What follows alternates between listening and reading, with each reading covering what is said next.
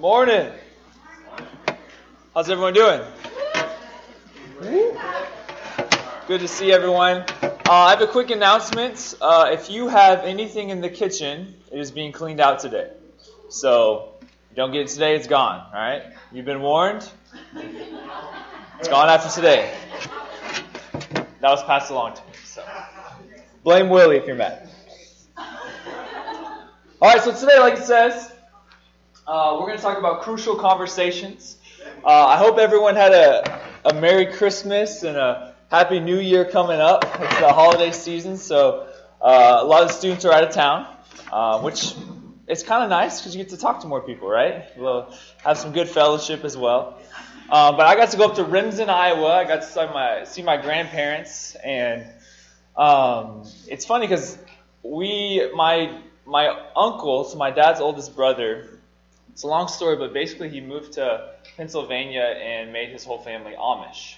And so when the kids become of age, they get to choose whether they are going to leave the community or lifestyle or not. And most of them have. So my grandma and grandpa haven't seen their grandchildren their whole lives. And every year, the holidays come, we get to see a new cousin every year or someone coming up. And it's weird because I've never met these people before, and they're my cousins, and they kind of look like me, and we have the same blood DNA, but we are totally different, and we don't know each other at all. I mean, different in every way. And it's funny, but you can tell how far and how old they are based on their level of social awkwardness and how they've been out of the community for so long. So the oldest one's maybe 7 or 8 years ago, and he reached out to the family, and now he's pretty good in conversation. He kind of knows how the world works a little bit, talking to everyone.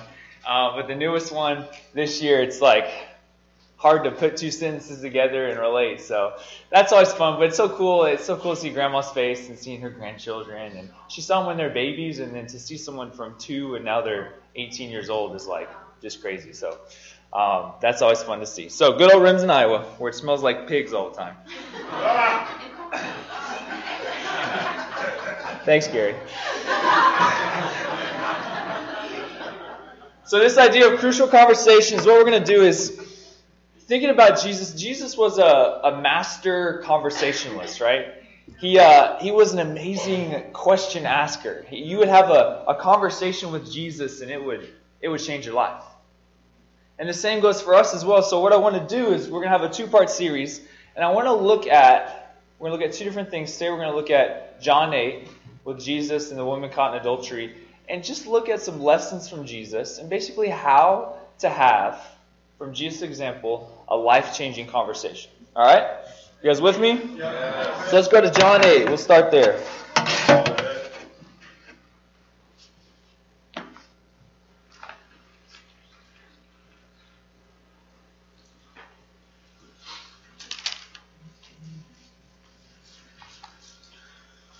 Alrighty. I'm going to read John 8, 1 through 11. Do you guys hear me all right? Yeah.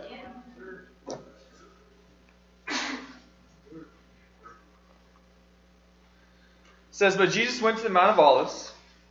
At dawn, he appeared again in the temple courts, where all the people gathered around him, and he sat down to teach them. The teachers of the law and the Pharisees brought in a woman caught in adultery. They made her stand before the group and said to Jesus, "Teacher, this woman was caught in the act of adultery.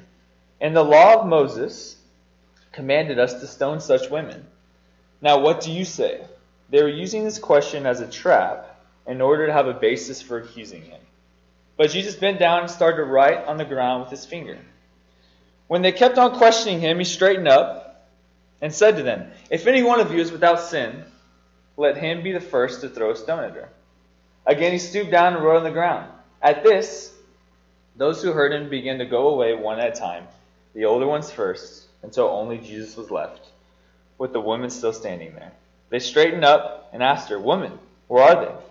Has no one condemned you?" "No one, sir," she said. "Then neither do I condemn you," Jesus declared. "Go and leave your life of sin." You guys have probably heard this or read this before. Let's see if I can get this to work. Probably come here soon. But imagine this situation. There we go. Imagine being Jesus here, and you're teaching in the temple courts, right? Imagine like he's in front of people like this, and all of a sudden there's this woman that was caught at one of her worst moments, brought before him, maybe a sheet draped around her, and everyone's looking at Jesus. What do we do? It's a pretty intense scenario here. Jesus is immediately placed in the limelight. All eyes are on him, and he kind of is in a predicament. Because if he says yes to let her go, because they say, what do we do with her? If he says yes to let her go, he violates, like they say, he violates the law of Moses. He violates the Mosaic law. And he kind of appears to condone sexual immorality. But if he says execute her, he violates the Roman law, because the Jews weren't allowed to execute someone without Roman approval. And the Pharisees knew this when they brought this woman before him. So he's kind of caught in this catch-22. And everyone's looking at him. And there seemed to be no right answer. And I love what he does. He kind of just kneels down and starts writing in the ground. And I imagine, I'm thinking, if I'm somewhere in the crowd, I'm thinking, like, is he going to say anything? Like, what's going on here?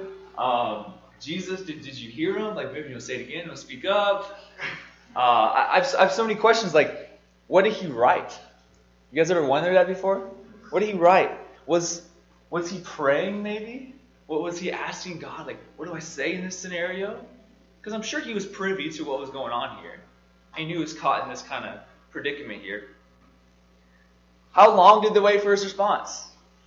Hopefully in heaven one day, there's like a big screen. We can kind of look at the replay of everything.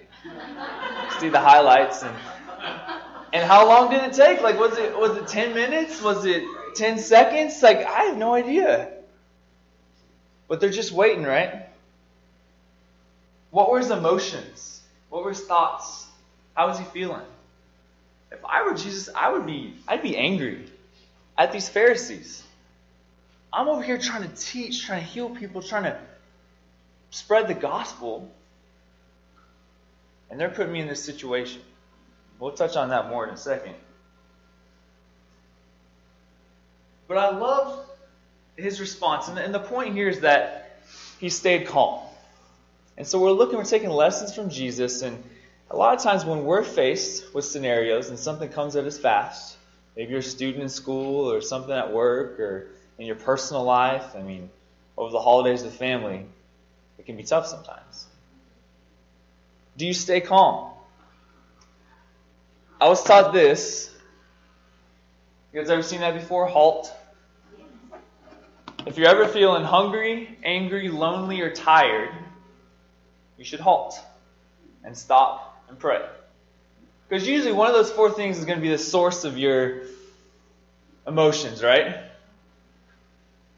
If you're hungry, get some food and then you'll be alright again. If you're angry, lonely, tired, usually, I'd say 99% of the time, one of those four things is why I'm feeling some type of way. And I learned that in college my freshman year, and I'm glad someone showed me that. I forget who even showed me it. But it's something I kind of go back to. HALT. And it helps me. And I think what Jesus did was I think Jesus, he consulted God. He's sitting there and he's writing on the ground. And I read a lot of stuff, and it was cool. Some people think that, some scholars say that he was writing down the list of people's names that were in the group around him, and he was writing their sins down as well, which applies later to what happened. But I put myself in Jesus' position there, and I think he was praying to God, what do I do here? What do I say? How do I get out of this scenario? Because it seems like he can't get out, and he has the perfect response. But he stays calm. What about you when you're in those situations? What's your natural tendency? You tend to lash out. Maybe you're a conflict avoider. Either way, when you stay calm, just like Jesus did. Like I said, it's the holiday season. And family can be crazy. I know when I go home to my family, it's like I'm excited to see them. I'm still excited to see them. But it's like 2 hours in, I'm like, oh, this is tough. My siblings and my parents, and I'm sure I do too, but we know how to push each other's buttons like no other, right? Like, you know what makes that person angry, right? You know just how far you can go until they snap. That's what family does, right? And so over the holiday seasons, it's hard. I feel like, oh, I don't want to do this. I can't keep my head in this scenario. Oh, I just need to go get some air. Do you keep your head? Maybe you need to do a little draw in the sand, right? You're in a conversation. You just kneel down and start drawing in the sand. What are you doing? Just doing what Jesus did. Have you prayed on it? Keep calm. Jesus took a second, prayed, so should we. So that's the first point, first little practical. Second one is see the heart. I'm going to read John 8, 7 through 9 again.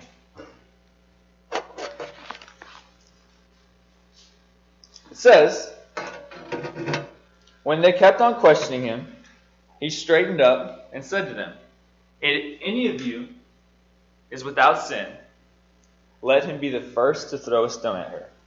Again, he stooped down and wrote on the ground.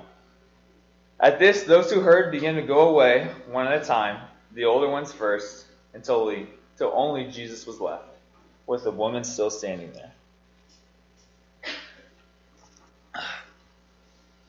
His response is awesome. If any of you is without sin, let him be the first to throw a stone. What a remarkable reply. He turns the responsibility back on the crowd, right? It's like, so remember here, yes, he avoids the trap, but I think what I love about this is he gets to the heart of the issue, of what's actually going on. Well, the situation was these Pharisees were jealous of Jesus.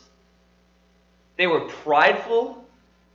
They thought they were better than this woman and really everyone else, quite frankly.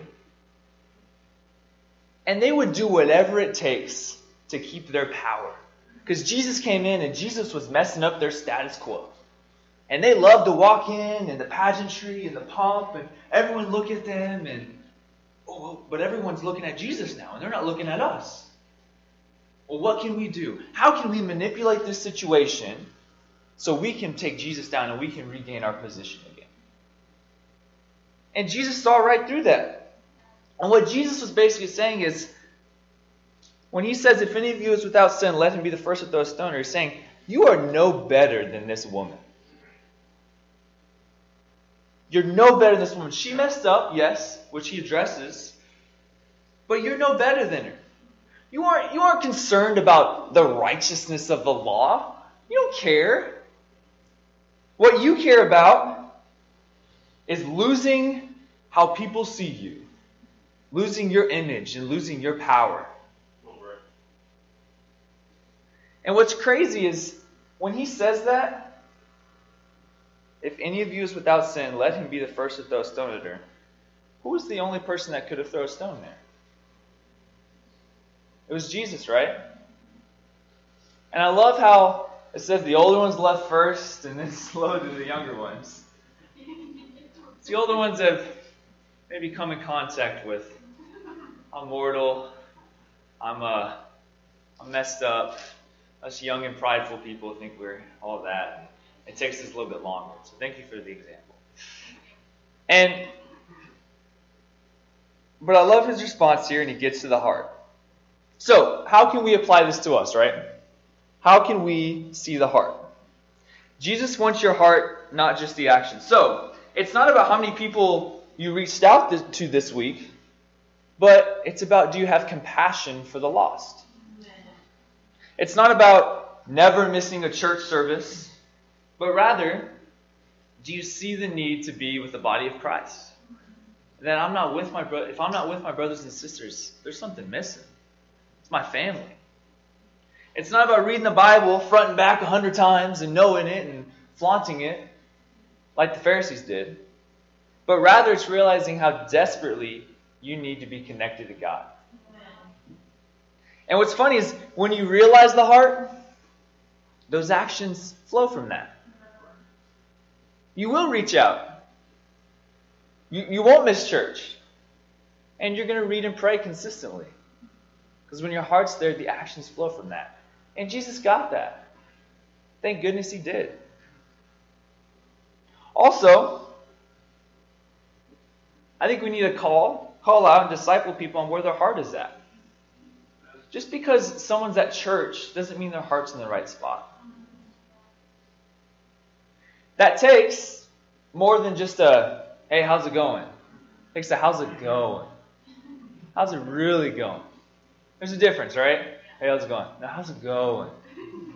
It's all about the voice inflection, right? It takes a lot of questions. It takes a lot of time. It takes a lot of patience. It doesn't take rushing out for lunch right away after the service. It takes time.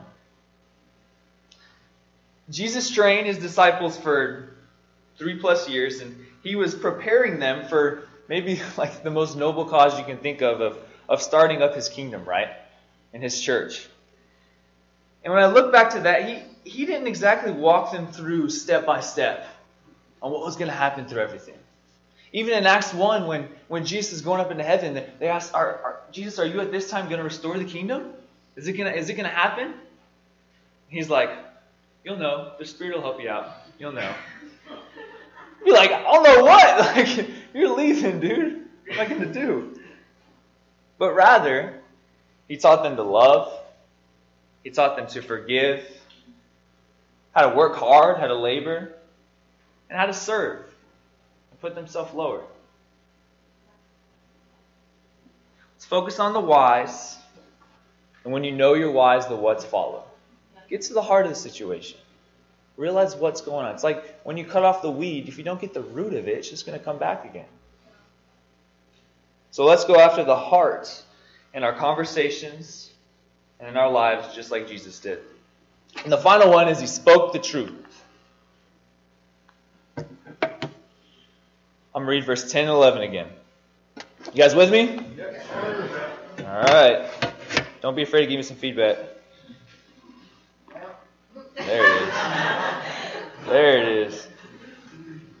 All right, 10 and 11. It says, Jesus straightened up and asked her, Woman, where are they? Has no one condemned you? No one, sir, she said. Then neither do I condemn you, Jesus declared. Go now and leave your life of sin.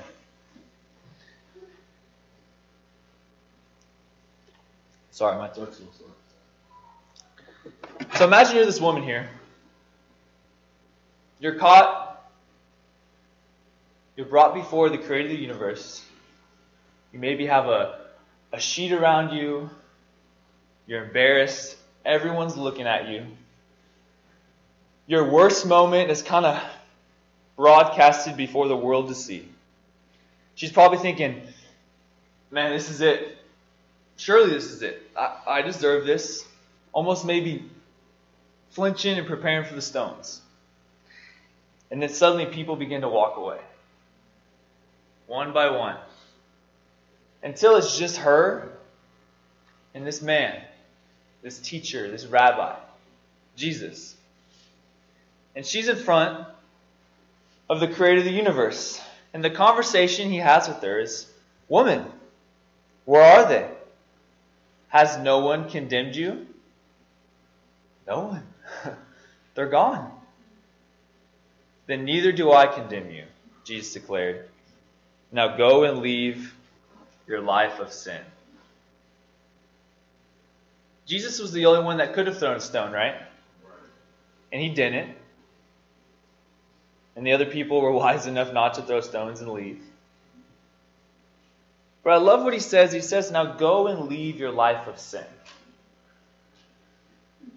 Jesus called it what it is. It was sin. It was wrong. He knew the heart of the situation. He knew what the Pharisees were going through, and they were sinful and they were wrong just as well. But what she did was still wrong. And he still called her to repentance. And he had a life-changing conversation. I bet this woman remembered this conversation the rest of her life. This was a turning point, hopefully, in her life. That she looks back on, and I'll never forget that. You guys ever had one of those? A life-changing conversation before? something that you look back to and you're like, oh man, that was tough, but I needed that. I think back to, I was a sophomore in high school, and it was with my dad, and my dad is he's just kind of he's really optimistic, he's kind of goofy, he prides himself in being a child at heart, and he's always he'll hang out with the campus guys, hey, what's up, do you know we'll play basketball and be like, oh, he called me his younger brother because he wants to be young and all that stuff. And so that's kind of his general demeanor towards life. The craziest thing could be happening and my dad's just hey, good to see you. And I love him for it. It's awesome. I love his optimism. But there's one time where I was being a punk and I hated school, hated life, I couldn't stand anything. Nothing was going right. Hey, Brett, how's your day? Fine. Go upstairs. Fine. That's all I would talk to my parents. Fine. And this went on for a few weeks. And remember, Dad called together a family devo. And when that happens, that means a rebuke Brett session, basically. And so we had a family devo, and basically comes down, and he didn't even disguise it as a family devo. He just he turned to me, and so my brother, my sister, my mom, my dad, and myself were all together. And then basically Dad he turns to me and he goes, "You are entitled, ungrateful, a little punk." I don't remember saying little punk, but that's how I interpret it in my head. Where he said, entitled and ungrateful. What? You think you deserve to live here? Who do you think you are? And at the time, I got defensive. I'm like, whoa. And see my brother over there but not too loud because if mom and dad see you, oh, you're next, buddy. But I remember looking back and I meditated, I thought about it, and I was a Christian at this point, so I needed to hear it. And I look back at that conversation, and I'm so grateful my dad did that. And I think it sticks out a little more because it's not necessarily like him to do something like that. But it was a wake-up call, and that summer I had a chance to go to Kenya. I had a friend invite me to go to Kenya, him and his mom. And I got to see these kids who were grateful, who had nothing, were absolutely not entitled, but they were happy, and they were joyful, and in their minds they had everything in the world, everything they could ever need. They didn't have clothes on their back. Some of these kids were orphans. They had nothing, but they had a friend, or they had a high five from someone, or they were just happy. And I looked at my life, and I had so much material stuff. I had everything. I had a friend invite me to go to Kenya, for goodness sakes, and they paid for my flight. And these kids are happier than me because they were grateful. And it made me see this contrast, and I was like, whoa. This is exactly what Dad was talking about. I think it was a few weeks after I went there. And I'm so grateful for that conversation. I'm grateful for the experience in Africa as well, because it was a wake-up call. It was a turning point. And I believe that this is the same with Jesus and this woman. It was a wake-up call. It was a turning point. My dad was not afraid of speaking the truth, and man, I needed it.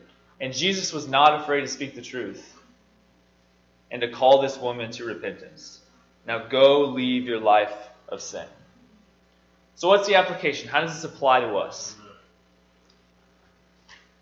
We are all that woman in one way or another. Right? Everyone's sinned here. We appear before Jesus. We don't deserve anything. We deserve to be stoned. We have grace, right?